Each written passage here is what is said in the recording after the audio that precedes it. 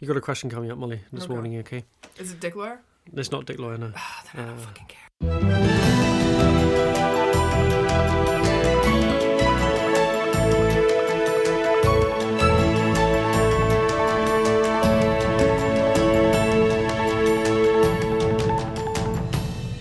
It's Friday, December 14th, and this is the Dutch News Podcast, your weekly chance to catch up with what's been going on here in the Netherlands.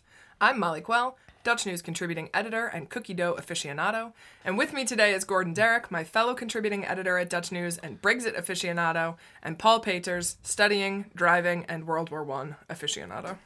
But not cycling aficionado anymore. No, not anymore, no. Why can't you cycle, Paul? Well, when I woke up on Thursday, I went downstairs and I wanted to grab my bike because I had to go to the university. And as well as a dozen or so other students had to, because, well, we go You're to all university. going to the university? Mm-hmm. So we unlocked our bike and we wanted to jump on our bikes. And all of us, a dozen or so people, at the same time found out that we had a flat tire, which was a bit suspicious. Yes. So I checked my bike, and it turned out that there was someone cut a hole in the tire. And well, there are 150 or so bikes parked outside my building, and all of the tires were cut. Wow. So someone overnight, a very passionate person Yes. cut all our bikes, and not just the rear tire, which is easily accessible, but the front tire. So there was This is so it was crazy a real to me. Yeah. cream passionate. That involves Yeah. some planning. So Yeah. this is now a whodunit in your block it of is. flats. Yeah, and there are some slashed suspects. Who slashed it? Yeah, who slashed? There are some suspects. Yeah. One of them is Molly Quell. Of course. Because she wanted to cut my bike, but she didn't know which bike was mine, so she just cut all Or of she them. just wanted to cover her tracks by slashing lots of bikes. So Rather than just like waiting until your bike was parked somewhere easily accessible. that would have made it obvious. When I would Yeah. know, I mean, I It could is just, the perfect there's crime, a high Molly. school right next to my house. I could have just been like, I'm sorry, Paul, that only your bike tire got slashed while in front of my house. But, you know, it was probably those damn kids. Yes, and another suspect is a guy, because they are replacing the sewage system in front of my house, so the street is open, and you have to cycle over the pedestrian path if you want to get near my building. And there is one guy who is standing at the corner yelling at everybody who is cycling there. So we suspect him for being so fed up with everybody cycling over the pedestrian path that one night something just snapped, and he thought, let's just destroy all the bikes there. Although, as you pointed out, this was done on the last day of the works, so that sort of doesn't make sense. On the other hand, maybe he decided he wanted to actually spend the whole time, maximise the fun he had yelling at people, and then when it was all over, then he'd go and slash your tyres. Yes. Yeah. Or he didn't know the works were ending. Why do you understand his psychology so well? I don't know. Yeah, why is Gordon not a suspect, Paul? He hates you just as much as I do. Yeah, if I look at his Christmas jumper, then I think he hates us all. Oh, Gordon, why did you wear the stupid Christmas jumper? Deliberately to spite you, as Fair enough. Yeah. And instead of slashing your bike tyres. I appreciate that. I would have preferred that too. And there was also another suspect because all of a sudden all these bike repair shops in Delft were giving discounts on replacing tires. So Maybe it was them. Maybe it was them, and it just needed a boost. I don't know, in the number of clients they have. But your actual job title this week is World War I aficionado, and so could you perhaps explain? I don't know what this is referring to. We had a huge argument about when World War I No, started. we had no World War argument about II. when World War II started. Yeah, World War II. I should say World War II. We were discussing when World War II started because there was someone found out that the number of opheffers mentioned in Dutch newspapers was increasing towards World War II, and then there was a sudden drop after World War II, and now it's After the start of during it, the so war. during the war. During the war, there was a big decrease, and now it is gradually Yeah. increasing again. So that might be So we're basically the OPHEF indicators is that we're heading back for a world war. Yeah. Okay. Or alternatively, just that OPHEF was rationed during World War II. Or the Germans took it all out of the country. And you could ask them- transported it on to the Poland, bikes. or Yes. what did it do? They made it pay for its own train tickets also when it was. Yeah. Speaking of OPHEF, our first podcast of next year, because this is our last one of this year, we are going to discuss our favorite OPHEFs, and we are going to ask our listeners to tell us what they thought their favorite OPHEFs were. So you'll be able to find it on. Could be anything we discussed, or could be something else. Yeah, it Just could be let us something know. else. Yeah, you've got a free hand to pick any OPHEF you like. And Yeah. perhaps we'll put some candidates up on Twitter over the Yeah. next couple of weeks Yeah. of our favourite OPHEFs. Yeah. Yes. And then you can vote on which one you like best. Yes. Yeah. How's Brexit going, Gordon? Yeah, we're going to get onto that terribly. Terribly. Yeah, It's as real it has bad. been- Are you going to mention the crazy Scepter Gold thing that happened in British Parliament, or because that's not exactly the guy grabbing the mace? Well, that's not the first time that's happened. But no, there was several incidents. Yeah, British politics is so weird. And I have to say, someone grabbed the mace, and I thought, well, let's just look up on Wikipedia what a mace is. And 2 minutes after that happened, someone already updated the Wikipedia page that this was an incident. So all these people that are updating Wikipedia. I think there are people who have like cut and paste text ready for when somebody grabs a mace. It's happening with increasing frequency. Mace-related happenings. And what about you, Molly? What's the story with the cookie dough? Well, the CDC, the Centers for Disease Control in the U.S., came out with this big thing this week trying to discourage people from eating raw cookie dough, and I think raw cookie dough is the best part of making cookies, and so I was tweeting that they can take the raw cookie dough out of my cold, dead, E. coli-infested hands. Unbaked hands. And it turned into a discussion about whether or not I was living life too on the edge. Well, what if you made a cookie dough out of chlorinated chicken? Would that be all right? I'm sure that would be fine. Yeah. I mean, at least in the Netherlands, it would be fine. So, Paul, what is our OPHEF of the week? This week it's about Nasdin Daggar. I hope I pronounce his name correctly. Mm-hmm. He is a Gouden Kalf winning actor of Moroccan descent, and he posted a picture of himself next to a Christmas tree wearing a jalaba. Hang on just a second. Was it him or the Christmas tree that was wearing a jalaba? It was him. Both. It would have been fun if it were both, yeah. Someone should Photoshop that. Yeah, definitely. And this caused quite a lot of his Muslim followers were offended by this because they were pointing out that according to Islam it's forbidden for Muslims to celebrate other religious holidays. The photo soon also came to the attention of the alt-right part of the internet, who in turn were also offended by the fact that Muslims celebrate Christmas. Daggar responded to the OPHEF saying that to him Christmas is all about being together, happily, peacefully, and for him it has nothing to do with religion. No, this is a very Christmassy OPHEF, isn't it? Rage on earth and OPHEF to all men. Yes. Wait, I'm confused about a few things. How does having a Christmas tree in a picture that you are in indicate an endorsement of the religion? Like, do people who are unable to celebrate other religions just not take photos outside in the winter in the Netherlands because there's like Christmas lights everywhere? I don't know. Yeah, a Christmas tree doesn't have anything to do with Christianity. Exactly, yes. It's a pagan tradition. Bringing a well, maybe tree that's into what a they're house. upset about, right? Like celebrating Speaking paganism. of pagan traditions, Gordon, what are you wearing? I have my Christmas jumper on, which is not a pagan, which I think is more of a heathen than a pagan. It's terrible. We're very sorry. It is a great British Christmas tradition that will probably be banned next year. Probably. So this will be the last or maybe time. they'll not be able to negotiate a decent Brexit deal. I'm fully expecting my jumper to be repatriated by force next March. And there was more Christmas-related OPHEF because Albert Heijn is selling feeststollen instead of kerststollen. Oh boy. So they are replacing the word Christmas for holidays, and people think that this is a war on Christmas. But they literally have this argument every single year for about the last 30 years. I saw we Christmas had this cards, discussion about this OPHEF last year on this podcast. Yeah, exactly. Yeah. So that was also it's recurring OPHEF, but Mark OPHEF Rutte, nonetheless. Yeah, Mark Rutte weighed in on this, didn't he, 2 years ago, saying that he was offended. He was upset that there were Christmas cards saying Prettige Feestdagen. But I remember seeing cards like that 30 years ago. Yeah, me too. Yeah. But this is like what people also like say to each other as like their Christmas happy holidays. Greeting. Are you not? Oh, what do are Dutch people not aware of what like Dutch people do? Clearly not. Hang on, I have another OPHEF question. Okay. So why is the alt-right upset that a guy who is Muslim, who in theory they hate because they don't like Islam, is like, I don't know, taking a step towards endorsing or embracing Christianity? I mean, wouldn't that be like what they want? Like for him to like deconvert, for him to deconvert? There is a simple answer to this. Yeah. They hate it because he's Muslim. Yeah, that's basically it. Right. Yeah, I can't wait till these people find out that Jesus is seen as a prophet in Islam and is mentioned in the Quran. Yeah, or that he's like a Middle Eastern refugee. I mean, no one tell them this. This week, we'll tell you about one awkward breakfast, update you on a Buddha, some stints, and ocean plastic, and in our discussion, we're going to ruin the rest of your weekend by getting the Kruidvat jingle stuck in your head. Prime Minister Mark Rutte had a special guest for breakfast on Monday morning, British Prime Minister Theresa May. After being told by European leaders that there was no room to renegotiate the Brexit deal, May travelled to The Hague, Berlin and Brussels, using her freedom of movement as an EU citizen, to ask leaders if she could renegotiate the deal. It all went so well that on her return on Tuesday she faced a no-confidence vote from her party's MPs. She survived the vote by a 63% margin, which some pro-Brexit members say isn't enough, but only after she promised to resign as Prime Minister before the next general election in 2022. Theresa May then returned to Brussels to try once again to reopen the negotiations, even though Donald Tusk and Angela Merkel both said this week that the deal was non-negotiable, having been signed by 27 countries. And Europe has some other pressing issues right now, like the protests in France and the fact that Belgium has no government again. Again? Yeah. Oh. Well, they have been without a government once for almost 600 days. So, yeah, they beat Iraq's record. Oh. But you know what's funny about Belgium not having a government? This was like during the recession, and Belgium had the best like GDP growth during this time, basically because like nobody was doing anything, and they were just like letting things just exactly. Like, its economy actually did better because politicians weren't involved in running the economy. It's crazy, huh? Yeah.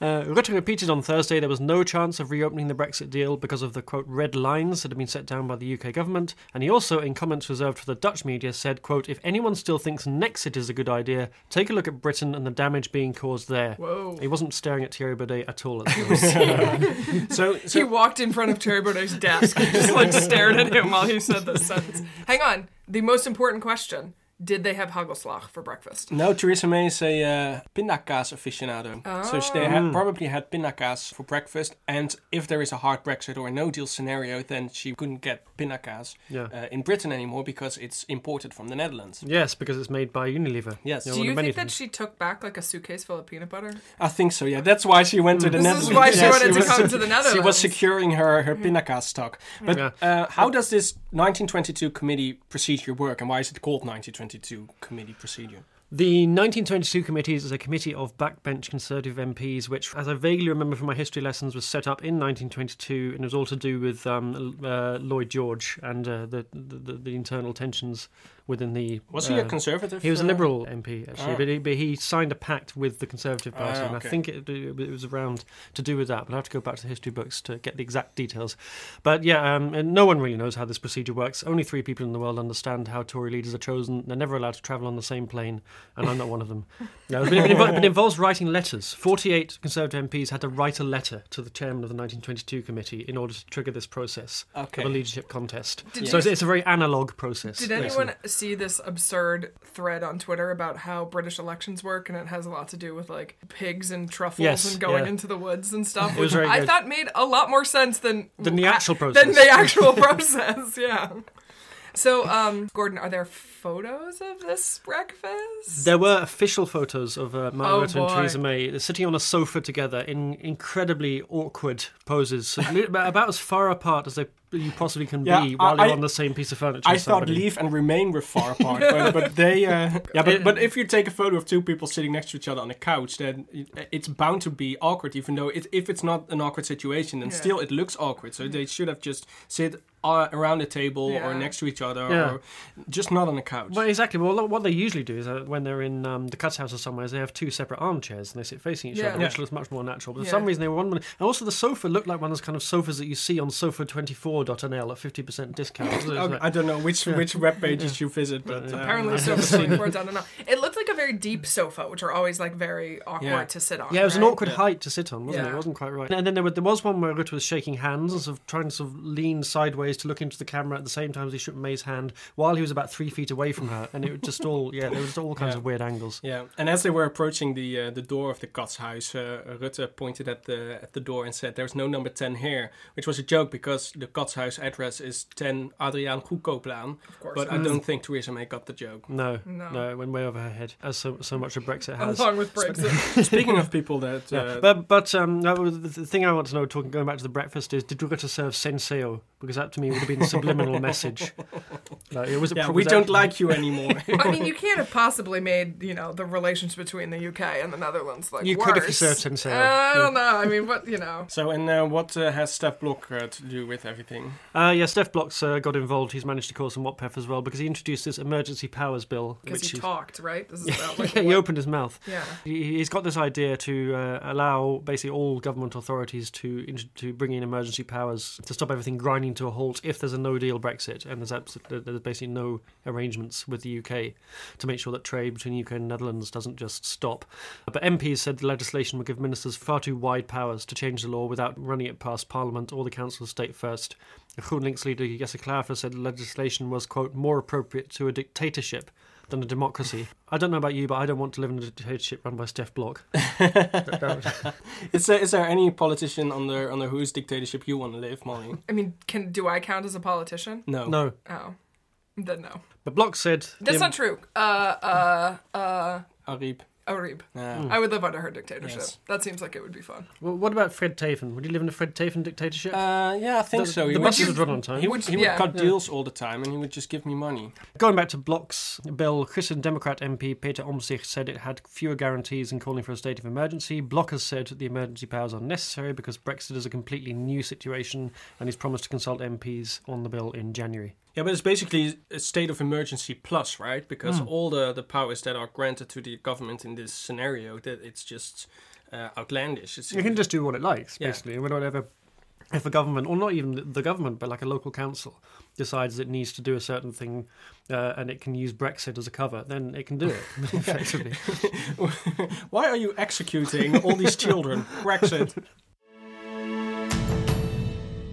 The electric wagons known as stints are not safe enough to be used on the public roads, according to TNO Research Institute in a new report on the wagons, which were used by hundreds of daycare centres to ferry children. The institute was commissioned to look into the safety of stints by Transport Minister Cora van Nieuwenhuizen, following a fatal crash in which a wagon plowed into a train, killing 4 children in September. TNO says the wagons can only be allowed back onto the roads after modifications have been carried out to the braking systems. After the crash, Van Nieuwenhuizen immediately banned the wagons, and in a news conference on Thursday, she said she realizes this has caused problems for users, but added that safety has priority. So were there any doubts about the stint safety when it was first introduced on the road? Yes, there were. The stints were introduced in 2011 via legislation for special scooters, as it was called. This was a new category of road transportation introduced to cover segways. MPs and ministers were keen to encourage new forms of transport. Extra safety measures were not introduced in an effort to encourage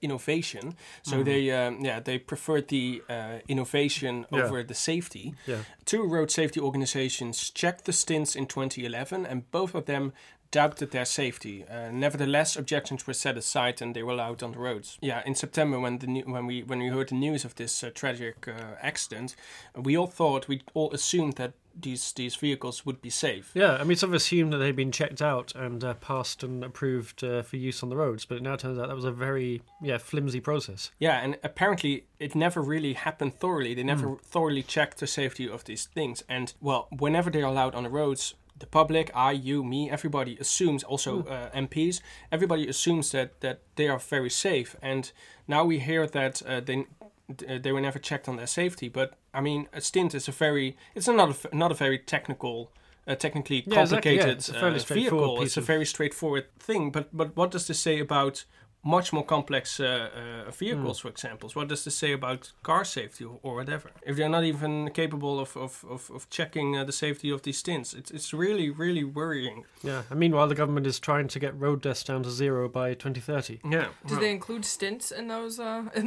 least all. They include bikes. So yes, I would say so.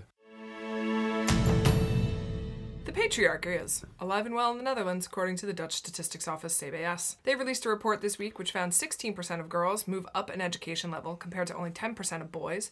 In the Dutch education system, students are assessed around the age of 12 as to what education track they should pursue in high school. This is decided based on a national exam as well as input from teachers. Students can later change tracks if they are in one that doesn't suit their needs. Girls, according to CBS, are more likely to move up into a more difficult track than their male counterparts and are less likely to move down. 14% of boys compared to only 9% of girls adjust downward. And did the research give any clues as to why this happens? Other than the fact that girls are far superior in every way, shape, and form to boys. They have a few theories. One is that in terms of neuropsychological development, girls develop faster than boys. Otherwise, much of it is attributed to teachers and parents kind of underestimating the academic potential of girls and overestimating the academic potential of boys. Was there anything in the report that suggested that maybe this stratified system was completely outdated and should be overhauled altogether? No, but there has been in my discussion of it, mainly that, like, this is an idiotic system and I can't believe we're still doing this in 2018. I have nothing to add. Paul's got a mouthful of milk broad here. If that doesn't sort of demonstrate exactly this point, I don't know what else does. Sports news, and Ajax had to settle for second place in their Champions League group after a barnstorming match in the Amsterdam Arena on Wednesday. 6 goals, 2 penalties, 2 red cards and a 95th minute equaliser weren't enough to knock Bayern Munich off top spot and actually didn't change anything at all. It was kind of the footballing equivalent of the Brexit negotiations. And that means Ajax will meet one of Europe's big hitters when the draw is made on the 17th of December on Monday, and potential opponents include Barcelona, Real Madrid, Manchester City and Juventus. Fun. Yeah. Meanwhile, PSV, who played on Tuesday night, looked as if they might score their first win in this year's competition when Hirving Lozano put them 1-0 up in Milan against Internazionale, but they were picked back later on to 1-1. But that prompted an outpouring of joy among fans of Tottenham Hotspur, who therefore qualified for the group stage at the expense of Inter. At least one Spurs fan promised to get a Lozano tattoo in the goalscorer's honour. Several pledged to buy PSV shirts for Christmas, and one said he'd call his first child PSV, although by Dutch standards that's actually quite a sensible name. So, did anyone win anything this week? Yes, for that we have to turn to the World Short Course Swimming Championships, where the Dutch women have been in sizzling form. Ranomi Kromowidjojo and Famke Heemskerk took gold and silver in the 100 metres freestyle on Tuesday, and then 2 hours later they collected another silver medal in the mixed medley relay, so well done to them. Further proving that girls are better than boys. So I heard the Tour de France is heading back to the Netherlands. Yes, well, after Rotterdam successfully hosted Le Grand Départ in 2010 and Utrecht followed in 2015, The Hague now is bidding to start the race in 2020 because the city's been chosen as European City of Sport that year. City Alderman Richard de Mos said it would, quote, put The Hague on the map, although I'm not quite sure why you need to do that, given that detailed maps of The Hague are already available as far away as Moscow. Yeah, that's true. And The Hague is already on the map. Yes, but quite well known for things like, the International Criminal Court. But, Utrecht will be hosting the Vuelta. A group of Chinese villagers who had gone to court in the Netherlands in their battle to prove they are the rightful owners of a golden Buddha have been told by the judge their case is inadmissible. The court said that the committees from the villages of Dangchun and Dangpu are not legal entities and so cannot take legal proceedings. The court did not rule on the ownership of the Buddha, which contains the mummified body of a monk. The villagers say the 1.2 meter high Buddha was stolen from them 22 years ago. Oscar van Overeem, said to be the owner of the statue, told the court earlier this year that he no longer owns it and that he does not know the identity of its new owner. Van Overeem claimed he swapped the Buddha with another collector in a paper-free deal because he was fed up with the legal wrangle surrounding it. Questions about the 1,000-year-old Buddha's ownership arose when it was the star item in a show at the Hungarian National History Museum in Budapest in 2015. Pictures of the Buddha were shown on a Chinese news program, leading villagers in Yangchun to claim it had been stolen from their temple in 1995. The statue contains the mummified body of a monk who the villagers claim is local man Zhangong Zuji, but Van Overeem disputes their claims, saying the Buddha he owned didn't have a hole in its left hand or signs of a break on the neck, which the statue from China had. So the reason that this has all gotten thrown out is because they're not a company, or they're not a person. Yeah, they're not a legal entity. Huh. Yeah, I wonder if the monastery could sue then, right? Because it was stolen from a monastery. So if I'm not sure if a Chinese monastery or a Chinese legal entity can sue anybody in the Netherlands. I'm not sure if that actually works that way. But maybe they should found a stichting in the Netherlands and then the stichting can... They could set up a letterbox company. Exactly, yeah. The letterbox company with Chinese monastery, yeah. If the entirety of the UK economy can have one of these. If Bono can do it, why can't they? Exactly. Yeah, that's our advice to them. TU Delft dropout and Ocean Plastics whiz kid Boyan Slat faced a setback this week with his plastics catcher. His company, the Ocean Cleanup, raised $2 million on Kickstarter, the largest at the time, to fund his dream of removing plastic from the ocean. The device currently being tested in the Pacific Ocean has run into trouble. The 600-meter tube with attached skirt is not moving fast enough in the ocean to actually capture the plastic waste. However, on Twitter, Slat has said that the problems are fixable and that his team is working on making the necessary changes. So who among us is surprised that Slat's device is not the paramedial that he claimed it was? Not me. Well, you don't really like him, do you, Molly? I mean, so I feel somewhat responsible for him because he launched this whole idea at TEDx Delft, and I was one of the people that picked him to be on stage. And then his TEDx talk went viral, and then he kickstarted all this money. So you are... It's me. Okay, to blame. But you don't like him, or do you? I mean, he's a perfectly nice guy. I just think that there's this sort of weird push among kind of tech bro-y kind of people to be like, we have created a technical solution that is the end-all be-all, deliver us from evil, whatever it is. That's also the reason why you don't like Elon Musk, do you? Yeah, I was just about to go on and ask if you were also responsible for Elon Musk. I'm not responsible for Thank him. goodness. I will not take that. But are there any other monsters you are responsible for? Thierry Baudet, are you Did you take the photo of him on the piano? I can neither confirm nor deny that. Boy and Slat was like a very nice guy when I interacted with him. It's not that I think that he's like a malicious person or something, but, there was a lot of pushback from ocean experts about this project when it started. They had said that these specific ways in which it is failing were specific ways in which it was going to fail, and that, if we had taken all the money that he has raised over the years, something like 40 million euros, and dumped that into like, I don't know. The ocean. Yeah, just into the ocean. It's just like paying everyone to go out and pick up some plastic off the beach. We probably would have a lot less plastic in the ocean. Oh, yeah. It does seem to have been presented as this kind of miracle cure. That Boy and Slat sorted out the plastic soup now, so we don't have to worry about it.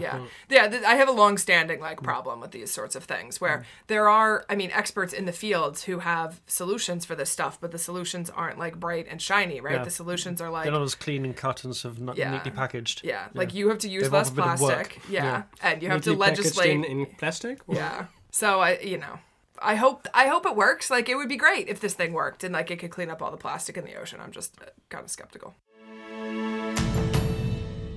We'll be discussing the lexicon of Dutch advertising after this word from our sponsors. For over 30 years, Access has been helping internationals settle in the Netherlands. Access is staffed by an all-volunteer team, themselves internationals, who know firsthand what the challenges are with settling in a new country.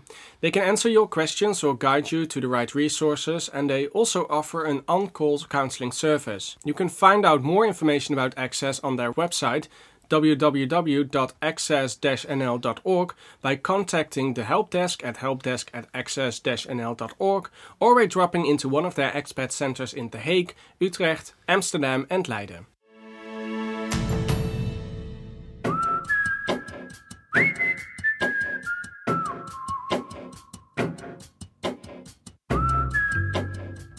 Molly, what exactly are we listening to now? Well, anyone who has lived in the Netherlands has heard that sound before. It's the infamous Heyman jingle. It's featured in their ads and, more infectiously, in their stores.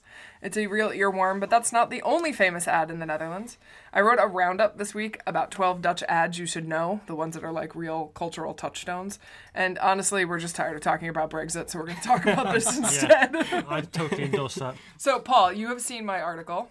I read it carefully. Yeah. And you're a resident Dutchie, so what do you think about my list of the 12? Do you think I captured the big ones? Yeah, I think you captured them all. You should have included all 150 or so Centraal Beheer Achmea ads, but you just picked one of them. I did just pick one of them. You are referring to, of course, the insurance company, the sort of infamous Dutch insurance company that launched these kinds of...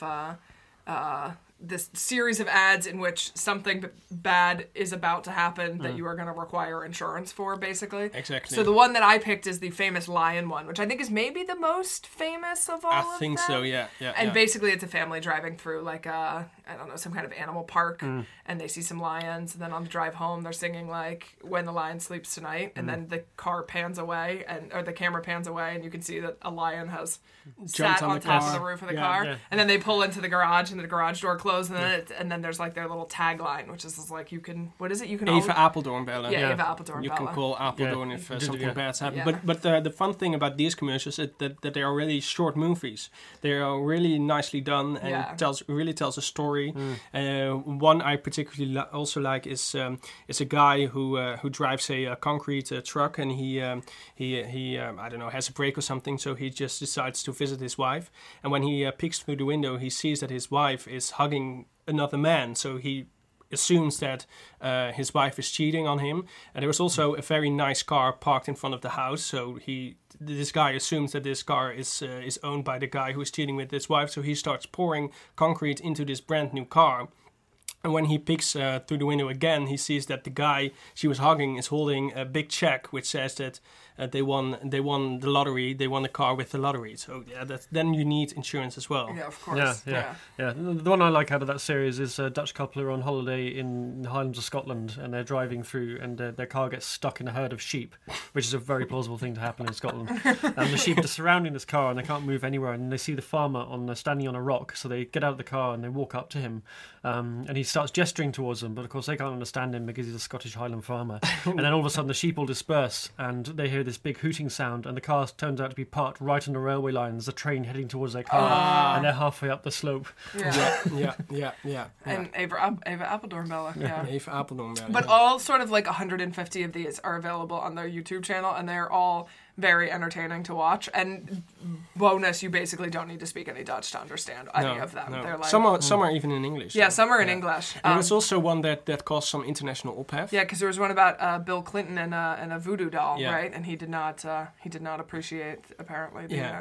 So tell the listeners, Paul, about like what this ad was about. There was a guy that's walking through a museum, and there is a voodoo doll on display, and this guy looks around to see if there's anybody watching, and he starts to play with this voodoo doll, and then the ad cuts to a speech by Bill Clinton, and it turns out that whenever this guy pulls an arm of this voodoo doll, the same movement happens to Bill Clinton's arm. So Bill Clinton is connected to this voodoo doll, and then all of a sudden this doll falls from the stand. So he grabs the doll, and there is a pin, and he impales the doll. But that is also happening to Bill Clinton, obviously. So apparently you can have insurance for that. I didn't know that. So did Bill Clinton go on the record and say, "I did not impale"? But there's a few other sort of ads that maybe caused some ophef. So maybe we can talk about the opheffy ads. I'm thinking in particular of the Jumbo Picnic Max Verstappen ophef thing, which is that the grocery store chain Jumbo uses Max Verstappen, who is this Formula One driver who Gordon is forever saying something about in the sports section of the podcast, and I'm forever not listening to. Yeah. And it's some sort of, basically implying that like you can get your groceries very quickly. And Picnic, this sort of new grocery delivery startup, then used a guy who looked a lot like Max Verstappen in their ads, and Verstappen sued and won a bunch of money, and they had to like stop playing the ad. Really? But it was one of these sort of Barbra Streisand effects things because it put Picnic in the news. A lot more people were paying attention to it, and apparently Picnic's subscription list. So it was actually good publicity for Picnic, even though they had to pay Max Verstappen exactly €150,000. And also the endless controversy over the Suit Supply posters. So Suit Supply is a Dutch company that makes suits, shockingly, and they are known for having these very like sexually charged posters, which sparked a lot of outcry, especially when it's pictures. Typically, it's pictures of women and men, and feminist organizations are very annoyed by the sexualization of the women, and some of them are quite like explicit and very sort of objectifying. But then Suit Supply, I don't know, a year or two ago? No, this year. Was it this year? Yeah. Oh wow. It's on the ophef list. It feels so long ago. It does. They put out a series of ads with two men sort of interacting in a sexual way, and so then there was like all this ophef about how this was like endorsing homosexuality, and these posters got defaced, and then it was turned into its own ophef. So lots of the ophef was mostly because these all these posters were destroyed, or they were kicked in, or covered with paint, or vandalized, and that was what the ophef was about. Yeah. So, but although those are all kinds of things, I think that like happen a bit in other countries, that there's like sort of overly sexual sort of like advertising that kicks up a lot of controversy. Yes. So we were listening to the HEMA jingle, but there is also another infamous jingle. The more annoying jingle, I think, which is the Kruidvat jingle. So Kruidvat is the drugstore sort of thing, and it has this. It doesn't particularly have like a jingle, but they have this sort of like sing-song thing that they put on at the end of their ads.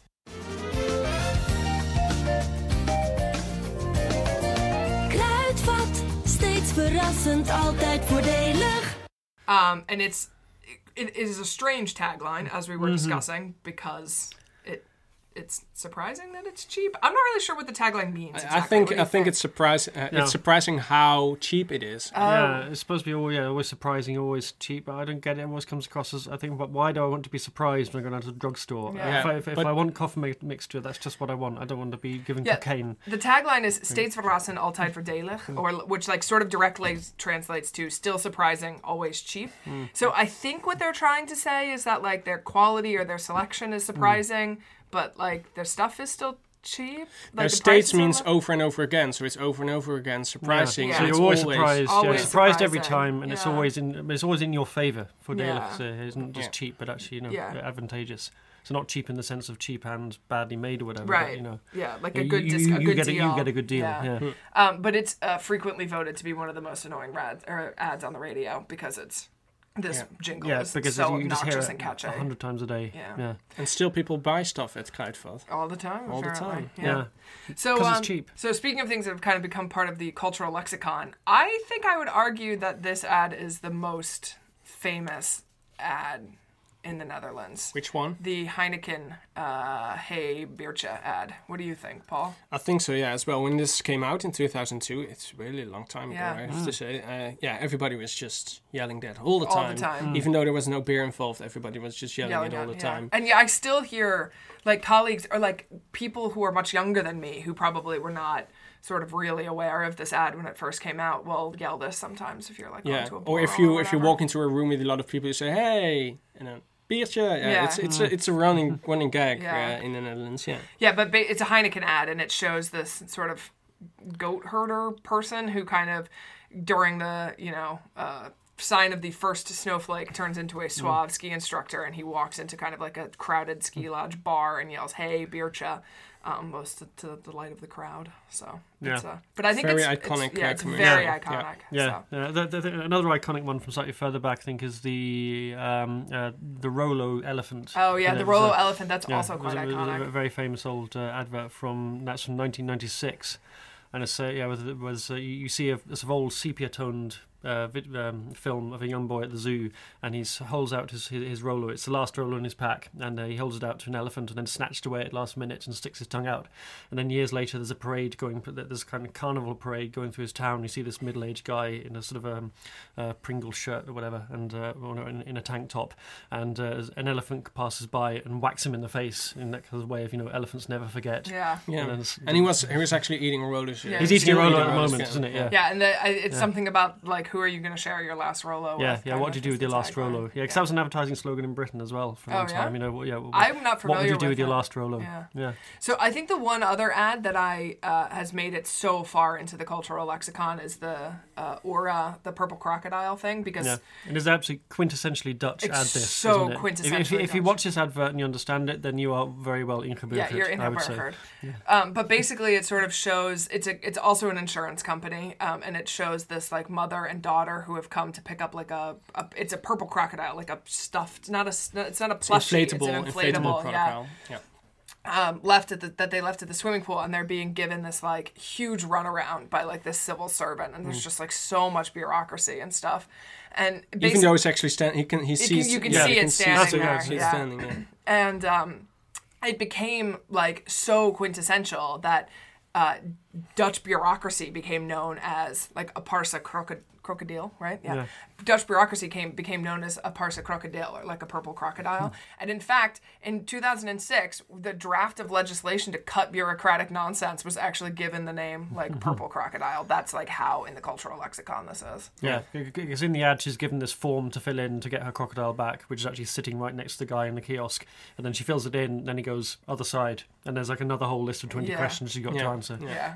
It's really And there's also a sequel. That came out I think this year, right? Yeah. So we should link to a video of that. Yeah, a number of these actually have become so popular that they have English language subtitles. So if you go to the article, like even if you don't speak great Dutch, you can sort of see the kind of what they're saying and everything.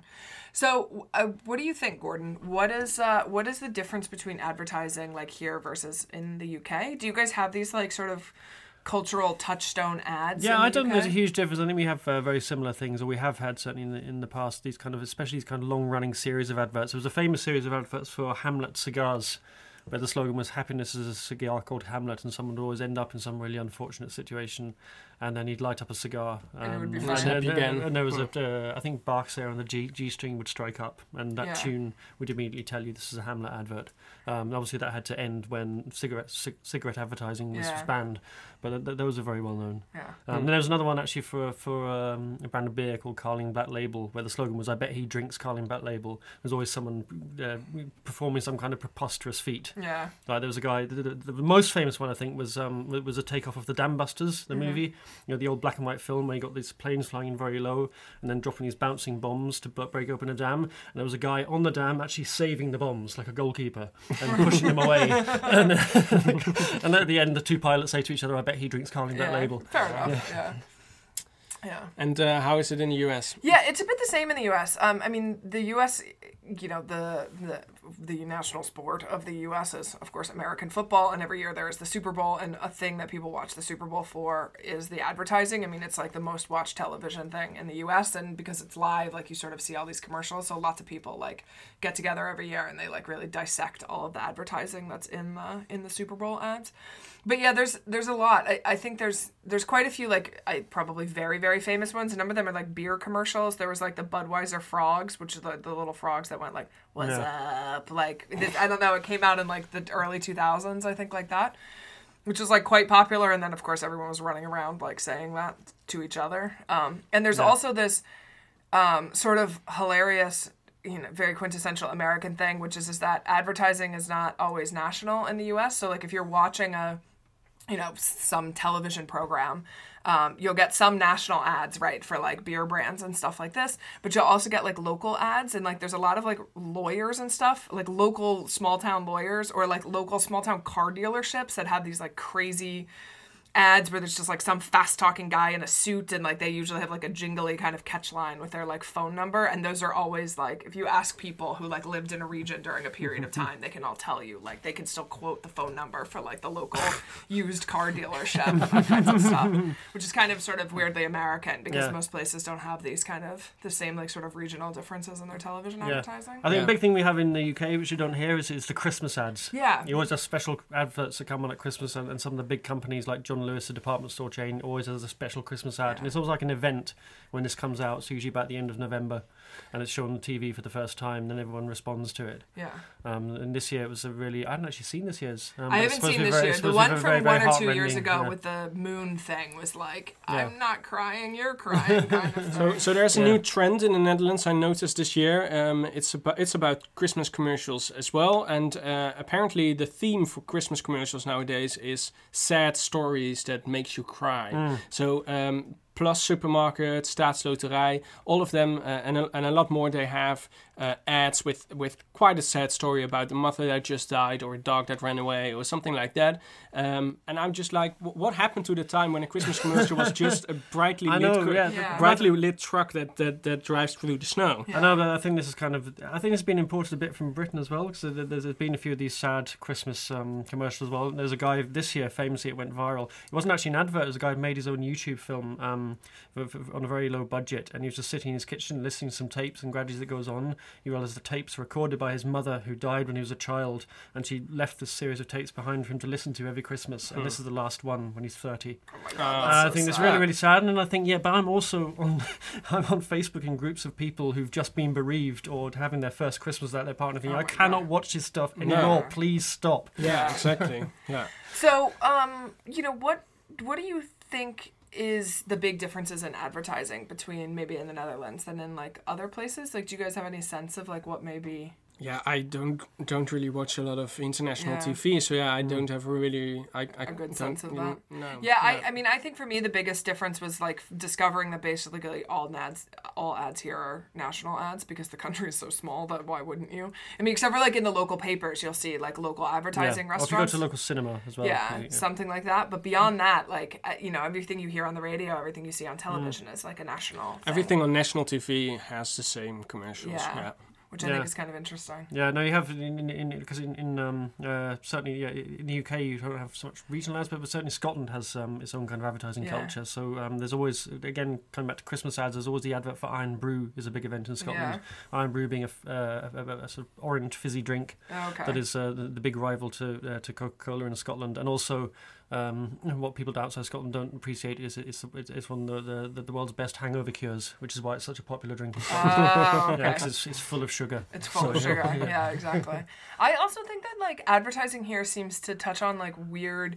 The Dutch seem to like weird and awkward like comedy situations in a way that I don't think I see a whole lot of in like American advertising. I feel like American advertising is sort of quintessentially American in the sense that it's all about it's a phone number and what the guy's selling. Yeah, but it's also like the person that's being featured in the ad is usually like aspirationally someone that you want to be, right? That like, you know, there's this beer called Dos Equis that's like has the most interesting man in the world kind of stuff, and it's like, you know, all these like cool and amazing, like this person is great, look at these amazing things that they're doing. Yeah, that's the thing. You know, the only time I watched advertising in the States, it did come across to me as very earnest and straight-laced, and the person endorsing the product was really saying, I'm great, this product is great, you should go out and buy it. And everyone seemed to take that sincerely, whereas in Britain, you'd have to do that ironically somehow. You know, here too.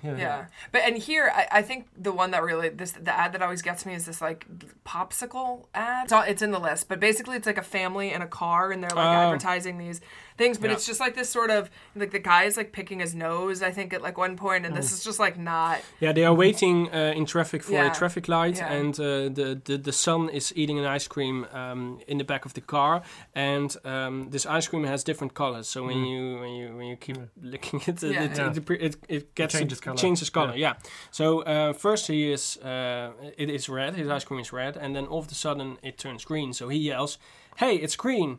And the father, who is sitting behind the wheel picking his nose, assumes that he's talking about the traffic light, which is still red. So he starts driving his car and crashes into something. Yeah, and that just like sort of is not a way that you would advertise, I think, in America, which I think is just kind of interesting. So I'm curious if the listeners have like favorite ads from their own home countries or like thoughts about how advertising is different here. I'd be very curious to see, to hear what they have to say.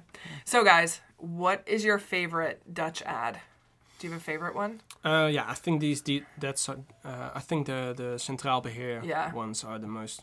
I like them most. I think the Purple Crocodile might be my favorite. I think it's really funny. I like Centraal Beheer, but also the Rolo Elephant. Those are your favorites. Yeah. What do you guys have? Ones that you hate? Other advertising that you like really dislike? From the top of my head, no. Well, one advertising slogan that really grates, and every time I listen to it, is the advert for Leaseplan. Because the slogan for Leaseplan, which is a car hire company that does lots of lease cars, is it's easier to lease plan. And just you listen to it, and it's spoken in a Dutch accent. They try and make easier and lease rhyme, and they don't. And it just drives me up the wall every single time. And I think you're a very big lease company. For €50, I will explain to you why your slogan doesn't work and suggest a better one for you. Please, just to stop this happening. Please get in touch with us. Also, if you guys just want to advertise on the podcast, that's also fine. We'll make Gordon read your horrible tagline. Yeah, I mean, I think that, you know, one of these things that's kind of funny about this is because there's so many Dutch people speak English, and there's so much done in English that Dutch advertising is frequently done in English, and it's also frequently done like extremely poorly because. Well, it's often, you can tell it's been written and produced by non-natives. And all you have to do is just run it past a native speaker just to check it works. It probably does, but once in a while it doesn't, and it looks horrible. So the TU Delft organization on campus that runs the sports and like sports halls and stuff, they did a rebranding this year. And their tagline is now "Explore Yourself," which in English, thank you, Gordon, is like a euphemism for masturbation. And not just any euphemism for masturbation, it's like what parents would say to small children if they're like touching themselves in public, and you would say like, no, Susie, like you can only explore yourself at home, like in private, right? Yeah. And I mean, it's grammatically correct. They paid a lot of money to a Dutch advertising agency to come up with this. But I think I'm frequently sort of amused by some of the advertising slogans that Dutch companies come up with that just like make no. Also, I mean, I do think it's kind of funny that there's a big national bank chain here that's name is Rabobank, like Rabobank, like it's just I mean, there's quite a few of these that you see. I never realized that. Yeah, exactly, because you don't think about it like in Dutch. There's a bed store chain called the Bedweter, which almost looks like bedwetter. Yeah. There's a trainer shop in Delft called Athlete's Foot, which is what we call like I don't know actually know what this is in Dutch. Dutch. A skin condition. It's a skin it's like a foot fungus skin condition that you get from like dirty shower rooms. It's called athlete's foot. And here it's zwemmerseczeem. Oh yeah, it's called athlete's foot, which I also think is funny. Or like the chain Sissy Boy. Like the first couple of times I saw that, I was like, what is that? Like I don't understand in any way like why you have called yourself this. You're like, you know, a lovely sort of bougie department store kind of thing that I quite like. So why is your name fucking Sissy Boy? I don't get it. Yeah. It's a mystery. So you have a hated ad, Paul. You don't have one. No, I can't. I think come up with one. No. I think I'm gonna go with is it Media Markt that has those really screamy ads on the radio? I think those are my least favorite. Oh ja, ik ben niet gek. Yeah. Ja, ik ben toch niet gek. Yeah. You know who was the voiceover for this? No. Arjen Lubach. What, really? Whoa. Yeah. Wow. Yeah. Oh, I'll tell you what does annoy me: the adverts for TUI. I don't know who does the voice for that, but he should have his voice box removed. It just, there's something really grating about his tone. Yeah. Interesting. Yeah. When I think of American advertisements, I think about the Media Markt commercials because they're all very screamy like that, and they're very all the discounts is in your face. Stuff, yeah. I also dislike. I mean, I don't like the suit supply ads, but I think even more than that, I dislike the radio. Is it 5-3 Oct? What is it? Could be. Yeah. I don't know. They also tend to do these like very weirdly sexually charged ads, but they're not like the print ones that they put up in the bus stops and stuff. But unlike the suit supply ones, which like, I mean, I guess like people in these suits look sexy and that's how they're selling their suits. There is like just a total disconnect between like listening to this radio station. Yeah. And they're also like kind of weird and strange. So like, you know, it's like a naked girl holding a chicken and like a naked dude in like a robot head. And I'm like, not only is it like weird and objectifying, but they're also just like weird and strange and have nothing to do with listening to the goddamn radio. Okay, well that was a fun, lighthearted discussion. Yeah. So that's all that we have for you this week. This is our last podcast before the end of the year. We will be back on January the 10th to start off the new year, and we will be discussing what our favorite Alpefs of 2018 were. So please send us in your favorite Alpefs and why you liked them. Whether or not it was an Alpef that we featured on the podcast does not matter. Just send them to us. You can email it at podcast@dutchnews.nl, or you can drop it to us on Twitter at DutchNewsNL is the Dutch News Twitter handle, or if you're following any of us individually, feel free to send them. Just send them to Paul. Just send it to me. Just send it to Paul, yeah. This podcast is a production of Dutch News, which can be found online at DutchNews.nl. We will include links to everything we've talked about today in the liner notes. You can send comments, compliments, and abuse to podcast@DutchNews.nl or directly to Paul on Twitter. My thanks to Paul Peters, Gordon Derrick. My thanks to Paul Peters and Gordon Derrick. I'm Molly Quell, and we'll be back next year. Next year. Happy Christmas. Happy Christmas. And a good New Year. Fijne feestdagen. Fijne feestdagen. Ja, fijne feestdagen.